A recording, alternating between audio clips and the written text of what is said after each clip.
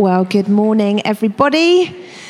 Welcome. For those of you that haven't met me or don't know who I am, my name is Nick, and together with my husband Chris, who was on keys this morning, we are the pastors here. Now, just to remember, there is no church here next Sunday because church is at the beach. Next Sunday, church is at Dymchurch Beach. We are doing baptisms in the sea. It's a total privilege. It's so much fun. We basically baptise people and then everyone gets fish and chips and the kids all play and it's a whole load of fun. So we've done it in all conditions. We have baptism photos where people are all under umbrellas and we are the only people on the whole beach. And we've also got baptism photos where we joined seemingly the whole of Kent at Dymchurch on a glorious sunny day. So we're hoping for the latter. But please don't turn up here next Sunday because you'll be on your own feeling very sad. Come to the beach instead. Even if you are not getting baptised or don't know anyone getting baptised, please come. It's an amazing way to celebrate family and community in a different setting. So please come along to that. So today, as Maddie said, we are doing part 2 of Unbelief, which is part of our Boulders series. Now, we started this series a good number of weeks ago. So if you haven't been around, I'm going to give you just a quick insight into what's been going on. The series is based on a book by Simon Holley called Sustainable Power. And Chris and I read this book and felt really challenged by it and felt like there was something for us as a church community that we could learn and grow through some of the things that Simon Holley had written in the book. And the premise of it is this: that the Bible tells us that when we know Jesus, we give our yes to Jesus, we have access to rivers of living water. That is rivers of his power flowing out of us. We should be experiencing God's power in amazing ways in our everyday. And so, if we have rivers available to us, but actually what we're experiencing feels more like a trickle of power, we're just not seeing very much, there must be something blocking the flow. And that's what we've called boulders. We've identified some things that get in the way of us fully experiencing the awesomeness of God's power, and we've been dealing with those. And the great news is that to get rid of these boulders, it's not all about effort and being a good Christian or trying hard. This is about us working out what's going on and partnering with God to see those things removed. And the way we do that is through something called repentance. Now, repentance is often thought of as saying sorry, but actually we've totally misread that very often. In the New Testament, the books that talk about Jesus' life in the Gospels, the word that he uses to talk about repentance is metaneo from the Greek, and that means changing your thinking. So rather than us identifying issues in our life and just kind of groveling to God and saying, I'm so sorry, like that's not what he wants. He's asking us instead, we're already enough. He's not disappointed in us. He's not cross with us. We're already enough. What we do with these issues is we go to him and we say, change my thinking. Help me to think differently. Help me to see differently. And that's how these boulders get removed. So if you've missed them, you can catch up with all of them on our podcast. These are the ones we've tackled so far. Self-reliance, fear, judgment, control, and then unbelief part 1. But never one being short of things to say. I couldn't fit it all in the first one, so I've had to make it a 2-parter, and today we have unbelief part 2. So, to give you a little recap on what we talked about in the first session, this was the take-home message. Often we think that unbelief is like a little version of faith. But actually, what we talked about last time was the fact that isn't the case. You can be simultaneously full of faith and have unbelief going on at the same time. Rather than it being like a sliding scale, it's an opposing force. You can be totally full of faith. Faith is pulling you one way, and you can also, at the same time, in one situation, have unbelief going on, and that pulls you in the other direction. And we talked about it being a little bit like a tug of war. And what happens is if you've got something pulling one way and something pulling the other, you don't move. You get stuck. And very often that's what happens to us. We pray for a situation, we pray for a person, and somehow it's stuck and it doesn't move as we want it to move. And that's because there are some opposing forces going on. And that's what we started talking about last time. So as always, I like to give you the answer at the beginning of the quiz. And so this is the take-home message from today. We're going to be talking all about the fact that the Bible tells us that faith comes by hearing. But it is also true that if what we focus on and think about, yes, it impacts our faith, but it can also impact unbelief as well. So I'll say that again. Basically, faith comes by hearing, and so does doubt and unbelief.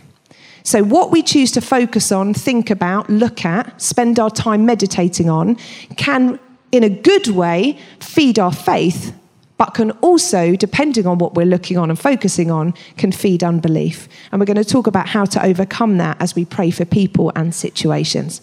So if you've got a Bible, grab it and turn to Matthew chapter 14. If you haven't, don't panic, it's going to come up on the screen. And we are going to read a story that demonstrates this really, really well. And many of you will be familiar with it. I'm sure it's about Jesus walking on water. So immediately, Jesus made the disciples get into the boat and go on ahead of him to another side while he dismissed the crowd.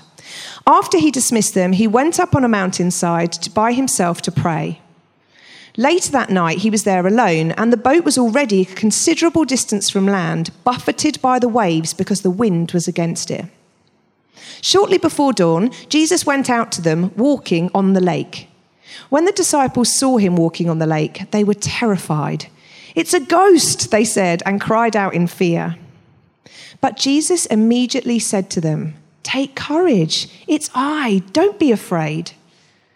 "Lord, if it's you," Peter replied, "tell me to come to you on the water." "Come," he said. Then Peter got down out of the boat, walked on the water, and came towards Jesus. But when he saw the wind, he was afraid, and beginning to sink, he cried out, "Lord, save me!" Immediately, Jesus reached out his hand and caught him. "You have little faith," he said. "Why did you doubt?" And when they climbed into the boat, the wind died down. Then those who were in the boat worshipped him, saying, "Truly, you are the Son of God." And I don't think we can underestimate the magnitude of this story. When you read it like a story like that, it can all feel very safe and nice. But this is a big storm. You know, when it says, Peter says, "If it's you," I'm guessing it was more like, "If it's you," because there's a massive storm going on at the time. And that is, you know, the fact to see someone walking on water, that's nuts. That doesn't happen. It's not normal. That's not part of their experience. And so what happens here, well, the first thing we need to realize is Peter was in a place of faith. He was looking at a miracle right in front of him. Before anything else happened, his faith must have been raised by the fact he saw a man walking on water in the middle of a storm. So what we talked about, that tug of war, it's not that Peter was full of unbelief and doubt and he was in this terrible place and he didn't have faith. He would have been full of faith because he was watching a miracle happen. And then something else happens. Then Jesus invites him. He says, "If it's you," and then Jesus says, "Come." And in that one word, possibility is released into that situation. In one word, just by saying, "Come," suddenly it's an invitation to you get to play too. Seeing Jesus walking on water is amazing, but actually being invited into the miracle yourself is something even more phenomenal. This isn't just for me. Come, you can do this too. You get to participate in this miracle too. That is pretty amazing. And of course he does. He steps out. We have to assume that he's full of faith because he steps out of a boat, and for a start, he doesn't fall straight down to the bottom of the lake. So his faith must be pretty high. He steps out onto the lake, and then this happens. When he saw the wind, he was afraid, and beginning to sink, he cried out, "Lord, save me." Now, to doubt something means that you're pulled between two alternatives. That's what doubt is all about. It's being pulled between one possibility and another. And what we see here is that Peter is torn between Jesus and the waves. Suddenly, things have changed. He's gone from having his eyes on Jesus, he's hearing Jesus' voice, and all of a sudden, it's changed, and he's being torn between looking at the waves and looking at Jesus. And something incredible starts to happen. Now, as you may have heard Chris and I say before, we believe every day is a school day. We love to learn. We love to be lifelong learners. We're always trying to challenge ourselves. And as I've done some reading around this story, I've learned new things. And one of the things I found fascinating is that one commentator commented about the fact that Peter began to sink. Now, what's interesting if you think about sinking is that sinking doesn't happen gradually. So if you were to step out of a boat onto some water, you're either going to be walking on the water or you're going to sink. It's not gradual.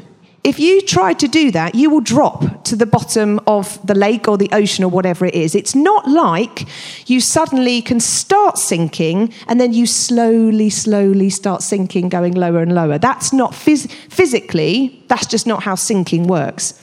So what is fascinating here is we talk about faith and unbelief being these opposing pulls. And of course, it's demonstrated in the fact Peter begins to sink. As the pull on this side of looking at the waves and the wind and the storm starts to pull, he gradually starts to sink. He begins to come away from the possibility of what Jesus is offering him and move into another possibility instead. Basically, he is pulled between the two possibilities. And a quote that I found talking about this very thing is a guy I quoted last time, Santo Calaco. He says this: "Whenever our minds are shifted away from the power of God's word and the name of Jesus and onto what our logic and our eyes tell us, we enter the realm of unbelief." What happened here for Peter? His doubt crept in because he suddenly was looking more on the waves and more on the impossibility than he was by looking straight at Jesus, knowing that he was the guy in the first place that had got him out onto the water. So what does that look like when we're praying for something or praying for somebody? For me, this is a bit what goes on in my head. I'll start to pray and I'll feel full of faith that something's going to change. And then depending on what naturally starts to happen in front of me, my head starts to do this. Wow, it doesn't look like it's working. Or nothing's really changing. Or, well, last time I prayed for someone's leg, that didn't work either. And then suddenly my focus and my attention, rather than being on what I know is possible and what I've seen in the past, gets drowned out by the reality of me thinking, this just isn't working, or this is a bit embarrassing. You're looking at the person's face you're praying for and they feel a bit awkward. Suddenly that feels very awkward to me. And then I'm a bit like, maybe I should just stop this because, it's just not working. Maybe I should just rein this in, say, oh, well, never mind, and walk away. What happens is the doubt in my mind and heart starts to pull me to another possibility, and then I stop and walk away. Now, the Bible uses two words in the Greek to talk about doubt and what doubt is. And the first one is a word, diakrino. And what that means is that's the kind of doubt that's there for people who don't even really believe it's possible. So if you're here today and you don't even know whether Jesus exists or any of this stuff's real, the kind of doubt you will experience when you enter into a situation to have something prayed for is this type. It basically means, I don't really know if this stuff works. I don't really know if God is good enough to do this. That's that kind of doubt. But the kind of doubt used in this passage is something different, and it's the Greek word distazo. And what that is, it's based on our English word to distance. It's based on distance. And what it means is that you know what's possible and you know the truth, you have a reference for that, but you actually distance yourself from the truth and get pulled in a different direction. I find that as a linguist, I'm a speech therapist, I love words. And I love the fact that that was so specific. In this story, the word that's used is not believing it's possible. It's knowing it is and distancing yourself from that reality. I don't know about you, I do that all the time. All the time, I'll be faced with a situation where I know this is possible. And as soon as my natural circumstances start telling me otherwise, I distance myself from the truth and instead I start walking in the other direction. What happened here for Peter is that he distanced himself from the truth that Jesus could keep him afloat. And by putting distance between him and that reality, he began to sink. And the other side of that opposing pull started to win out. Now, about 15 months ago or so, I had the privilege of spending some time with a lady from the choir who was diagnosed with a very serious cancer. And she invited Chris and I to spend some time with her so that she could ask us to plan her funeral. And this lady didn't know Jesus at all. She didn't have a faith as such. She was quite a spiritual lady, but didn't have a faith. And I had the opportunity to go and spend some time with her in hospital. And I went in full of faith. Now, I have no experience in praying for cancer. I haven't been brave enough, I don't think, to go down that road before. And I went in full of faith that, you know what, I'm going to pray and I think I'm going to see some change. I think something's going to shift here. But as I started to talk to her, I felt God reveal to me something that happened that was very significant in her story.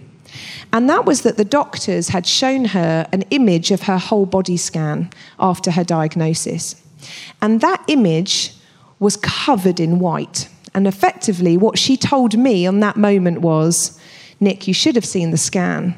I've got it all over me. I've got cancer everywhere. And so do you know what? I'm just resigned to the fact that this is my time. I'm making plans. This is why I've invited you to come and plan my funeral. This is why, I'm spending time with the grandchildren and I'm making a plan because this is the outcome. This is what's going to happen. And as I left the hospital, I wrestled out. I wrestle with God a lot over things I don't understand. And I wrestled out and I had an opportunity to pray for her and it was great. And she said she felt really peaceful in that moment. She said she suddenly felt something in her body that felt peaceful. But as I walked away, it was like God showed me how powerful that image had become to her of that body scan. She'd been shown that there was no hope. She'd been shown the outcome in a picture form. And that image was very firmly in her mind, that as far as she was concerned, it wasn't an if, it was a definite. And it came from seeing a picture of her body full of cancer. And it was like she'd moved into a place of agreeing with the picture, if you like. It was like, well, this is what it is. She didn't have any sense of, I'm going to fight this, I'm going to do this. She basically said, I've seen the picture, this is what it is. And what we see and what we focus our attention on has a massive effect on our faith and our ability to see possibility. It has a massive effect. I have absolutely no evidence, but I would love to commission some research that looks at cancer recovery rates where people have not been given the clear outcome and shown the images and the pictures. I have no evidence, but my gut feeling is that actually people's attitudes towards fighting their illnesses might be different if they felt like there was another way, rather than being basically told, this is it, this is the end. And like I said, I don't have evidence for that, but I feel like when we see something, when we hear something, and then we turn our attention to that and it becomes the biggest thing in the room, that starts to dictate our hope levels and our faith levels and our ability to see another way. Another thing that happened fairly recently was someone here at Asher Vineyard came to see me and said they'd offered to pray for a lady who has got a faith because she had some pain in her back. And that as they'd offered to pray, this lady turned around and said, oh, don't worry, loads of people have prayed already and it doesn't work. And this person came to me and said, what should I do? Like, what do you think I should do? And as it happens, I said, well, I would probably start by asking her, do you want me to pray for you? And if she says no, say, okay, and then leave it there. That's fine. But of course, what happens is that person was full of faith, ready to pray, and then the words came out of the other person's mouth were like, it's not going to work. That's very powerful. Before you open your mouth to pray in faith, for someone to basically say to you, it's not going to work, is very powerful. It's what we hear and what we focus our attention on. But we have another way. We instead can focus on what's possible and what God says is possible and what he says is true. And actually, as it happens, God can override someone else's issues about it not working anyway. But we have to start turning our attention to the things that are life-giving. And what I want to kind of wrap up with a story for you from the Bible of where Jesus shows us how it's done. Jesus shows us that when we're surrounded by our circumstances telling us one thing, he shows us how it's done. And that is in the book of Mark, another book about Jesus' life, from chapter 5. And I'm going to cut out a little bit in the middle to save some time, but hopefully you'll be able to catch up with me. So when Jesus had again crossed over by boat to the other side of the lake, a large crowd gathered round him while he was by the lake. Then one of the synagogue leaders named Jairus came, and when he saw Jesus, he fell at his feet. He pleaded earnestly with him, "My little daughter is dying. Please come and put your hands on her so that she will be healed and live." So Jesus went with him. A large crowd followed and pressed round him, and a woman was there who had been subject to bleeding for 12 years. She had suffered a great deal under the care of many doctors and had spent all she had, yet instead of getting better, she grew worse. When she heard about Jesus, she came up behind him in the crowd and touched his cloak, because she thought, "If I can just touch his clothes, I will be healed." Immediately, her bleeding stopped, and she felt in her body that she was freed from her suffering. While Jesus was still speaking, some people came from the house of Jairus, the synagogue leader. "Your daughter is dead," they said. "Why bother the teacher anymore?" Overhearing what they said, Jesus told him, "Don't be afraid, just believe." He did not let anyone follow him except Peter, James, and John, the brother of James. When they came to the home of the synagogue leader, Jesus saw a commotion with people crying and wailing loudly. He went in and said to them, "Why all of this commotion and wailing? The child's not dead, but asleep." But they laughed at him. After he put them all out, he took the child's father and mother and the disciples who were with him and went in where the child was. He took her by the hand and said to her, "Talitha koum," which means, "Little girl, I say to you, get up." Immediately the girl stood up and began to walk around. She was 12 years old. Major understatement. At this, they were completely astonished. He gave strict orders not to let anyone know about this and told them to give her something to eat. Now, there are some amazing things we can learn for how Jesus handles this situation here. The first is that we know that Jairus is full of faith at the beginning of the story. Isn't it interesting that he goes up to Jesus and he says, "Can you come and put your hands on her so that she will be healed?" He doesn't say, "Can you put your hands on her in case that might change something and maybe possibly you might be able to make her better?" He is full of faith. He knows what's possible with Jesus and he comes and just declares it. "Come and put your hands on her so she will be well." He starts in a place of great faith. Then, as if that wasn't high enough, he enters a situation where he watches before his eyes a woman who has been ill for 12 years that no doctor can cure get better instantly. Faith levels high. He's got to be in a good place faith-wise. But then something else happens. They come, the people from his house come, and in one sentence, all of that faith he's got is all up here. And in one sentence they say, "Don't bother Jesus anymore, it's too late." The implication is he could have dealt with it when she was just really sick, but don't bother him now, it's too late now. This one's beyond Jesus. He's not going to be, like, she's dead. He's not going to be able to fix that. And what I love is the immediacy of Jesus' response. Notice how it says, overhearing this. So it's not like he was with them. He was doing something else. And as soon as he heard them start to speak out something that talked about impossibility, he intervenes. And he comes straight in and he says this: "Don't be afraid, just believe." Those two opposing forces, he's like, remember how you felt when you first came to me. Remember the faith you had then. Look at that. Don't be afraid, just believe. Get back into that camp. Don't listen to them. Don't listen to what they're saying. Don't let them affect your faith. Just believe. Because Jesus wasn't distracted away from what was possible, but he could see in that moment that Jairus was. Instantly, he saw Jairus had moved and he'd become afraid. And he intervenes and says, "No, keep your focus on me." And then he does something very interesting. He backs it up with his physical response. These are the things I think Jesus does here that we can learn from. He first speaks the truth, and then he removes the distractions. Isn't it interesting how when all the wailing, crying people, again, a message saying to you, "It's not going to work, it's not going to work," like they're laughing in his face. He's like, "Don't worry, I've got this." And they just laugh at him. What does he do? He puts them out the way. He gets rid of them. He basically says, I'm going to remove these distractions because they're not going to help in this situation. So he puts them out and he gets rid of the distractions. And then what does he do? What he does best. He leans into possibility and he says to her, get up, and she's well. And that is how I think we overcome this boulder of unbelief. That when we're praying for a situation or a person and it doesn't seem to change and it doesn't seem to move and nothing seems to happen, first of all, we have to go back to the truth of what Jesus says is possible. We have to speak out what's true. Then we remove the distractions. Get your eyes off all of the stuff around you that will tell you otherwise. And then lean into possibility.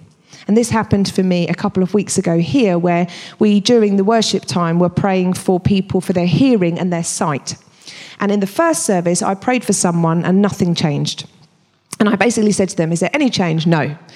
And so I came out of that situation thinking, I just didn't see what I wanted to see. And then I was hosting that day. And as I stood back on the platform, I found myself saying, I refuse to believe that when we pray, nothing changes. And something really interesting happened. As I said it out loud, something changed inside me. It was like I didn't believe it when I was down there praying for the person. But as I said the words, I refuse to believe that when we pray, nothing changes. It was like my faith got a little injection. It got a bit of boost. And then in the second service, we prayed for people's hearing and sight again. And this time I went and prayed with Jonathan. And I went over to him, and it was like I felt like I was focusing more on that level of faith. And as I started to pray, I intentionally removed the distraction of what had happened in the first service, and I would not let my mind go there. And I lent into possibility, and I started to think about, at the leadership training day, we'd watched a film about a guy called Todd White who'd prayed for a guy's hearing and it had been completely restored. But it took him a while, and it took him a little while to get that to happen. And instead, I kept thinking about that film and thinking, this is possible. I know this is possible. I've seen this happen. I'm getting rid of what happened in the first service. And something amazing happened.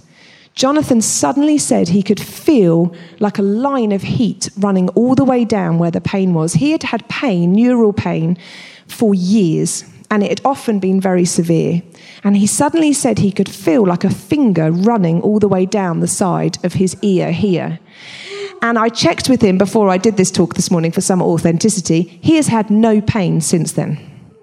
It's so good. It's so exciting, because what happened was I realized some of my stuff was getting in the way.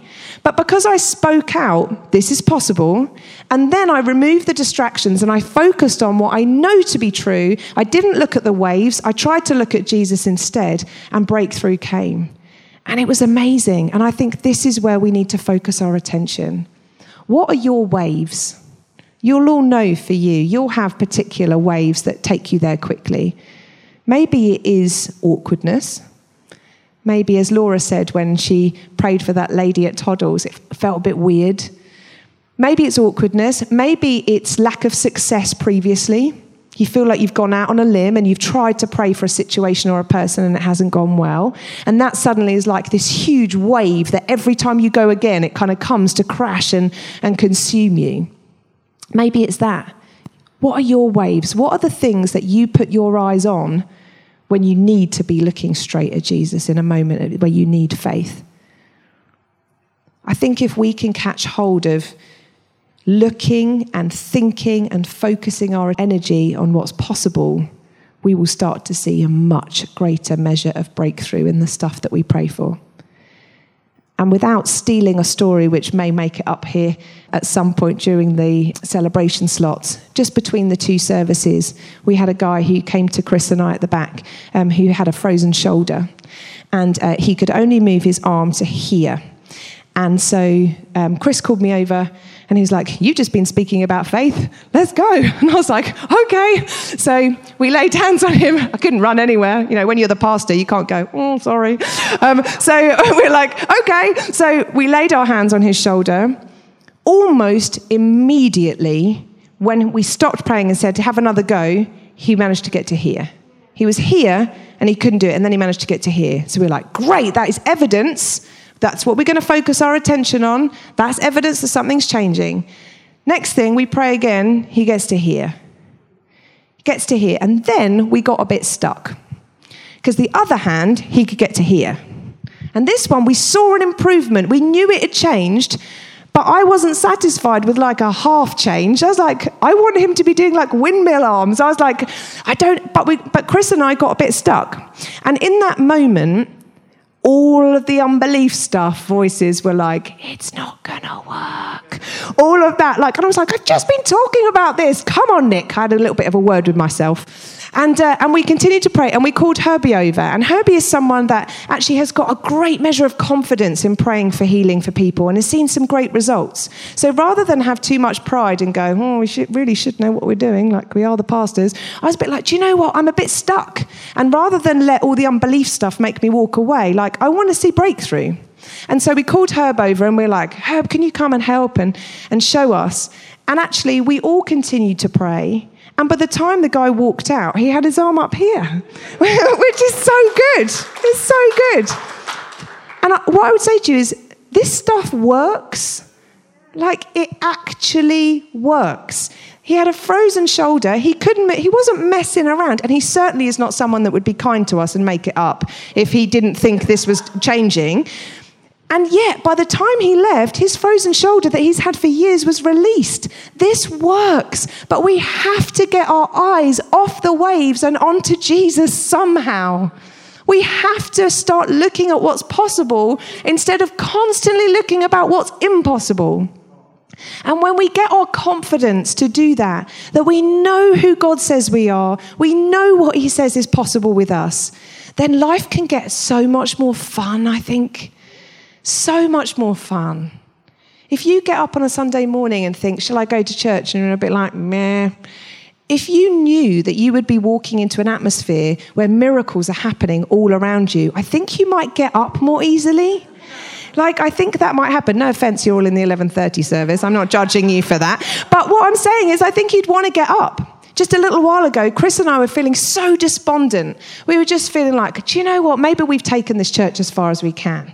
And it was a friend of ours who's a very honest friend that said, if you walked in every week and there were people queuing at the door to come and know what God's love is like, you wouldn't feel like that. And we're like, yeah, no, you're right. We wouldn't feel like that. And they were like, so lean into the possibility. God's got great things for Ashford and Ashford Vineyard. Stop focusing on what's broken and not working and is missing and start focusing on why you came here in the first place. And that has got to be for all of us. What's God inviting you into? Where is he saying, come, come? And you're standing there going, well, it's a bit windy. I don't know. Where is he saying, come? He's got incredible things in your future. Say yes. So cliche, but you do have to get out the boat if you want to walk on the water. It starts with getting out the boat. So let's stand and I'm going to pray for you. Father, I thank you that you have got an incredible future for each and every one of us. And there is an invitation to all of us to keep our eyes fixed on you in order to run into the possibility of what you've got for us. Where we feel discouraged, where we feel disappointed, where we feel unsure. Maybe for some of us, it's that first type of doubt that I don't even know if this is possible. Help us with that, Father. Help us to know you better. Help us to throw off the guilt and the shame that comes through trying things and feeling like it doesn't work. And instead fix our eyes on you. Thank you, Father. Thanks for listening to our podcast today, and we hope you enjoyed it. For more information, visit ashfordvineyard.org or maybe drop into something if you're nearby. In the meantime, have a great week and know just how loved you are.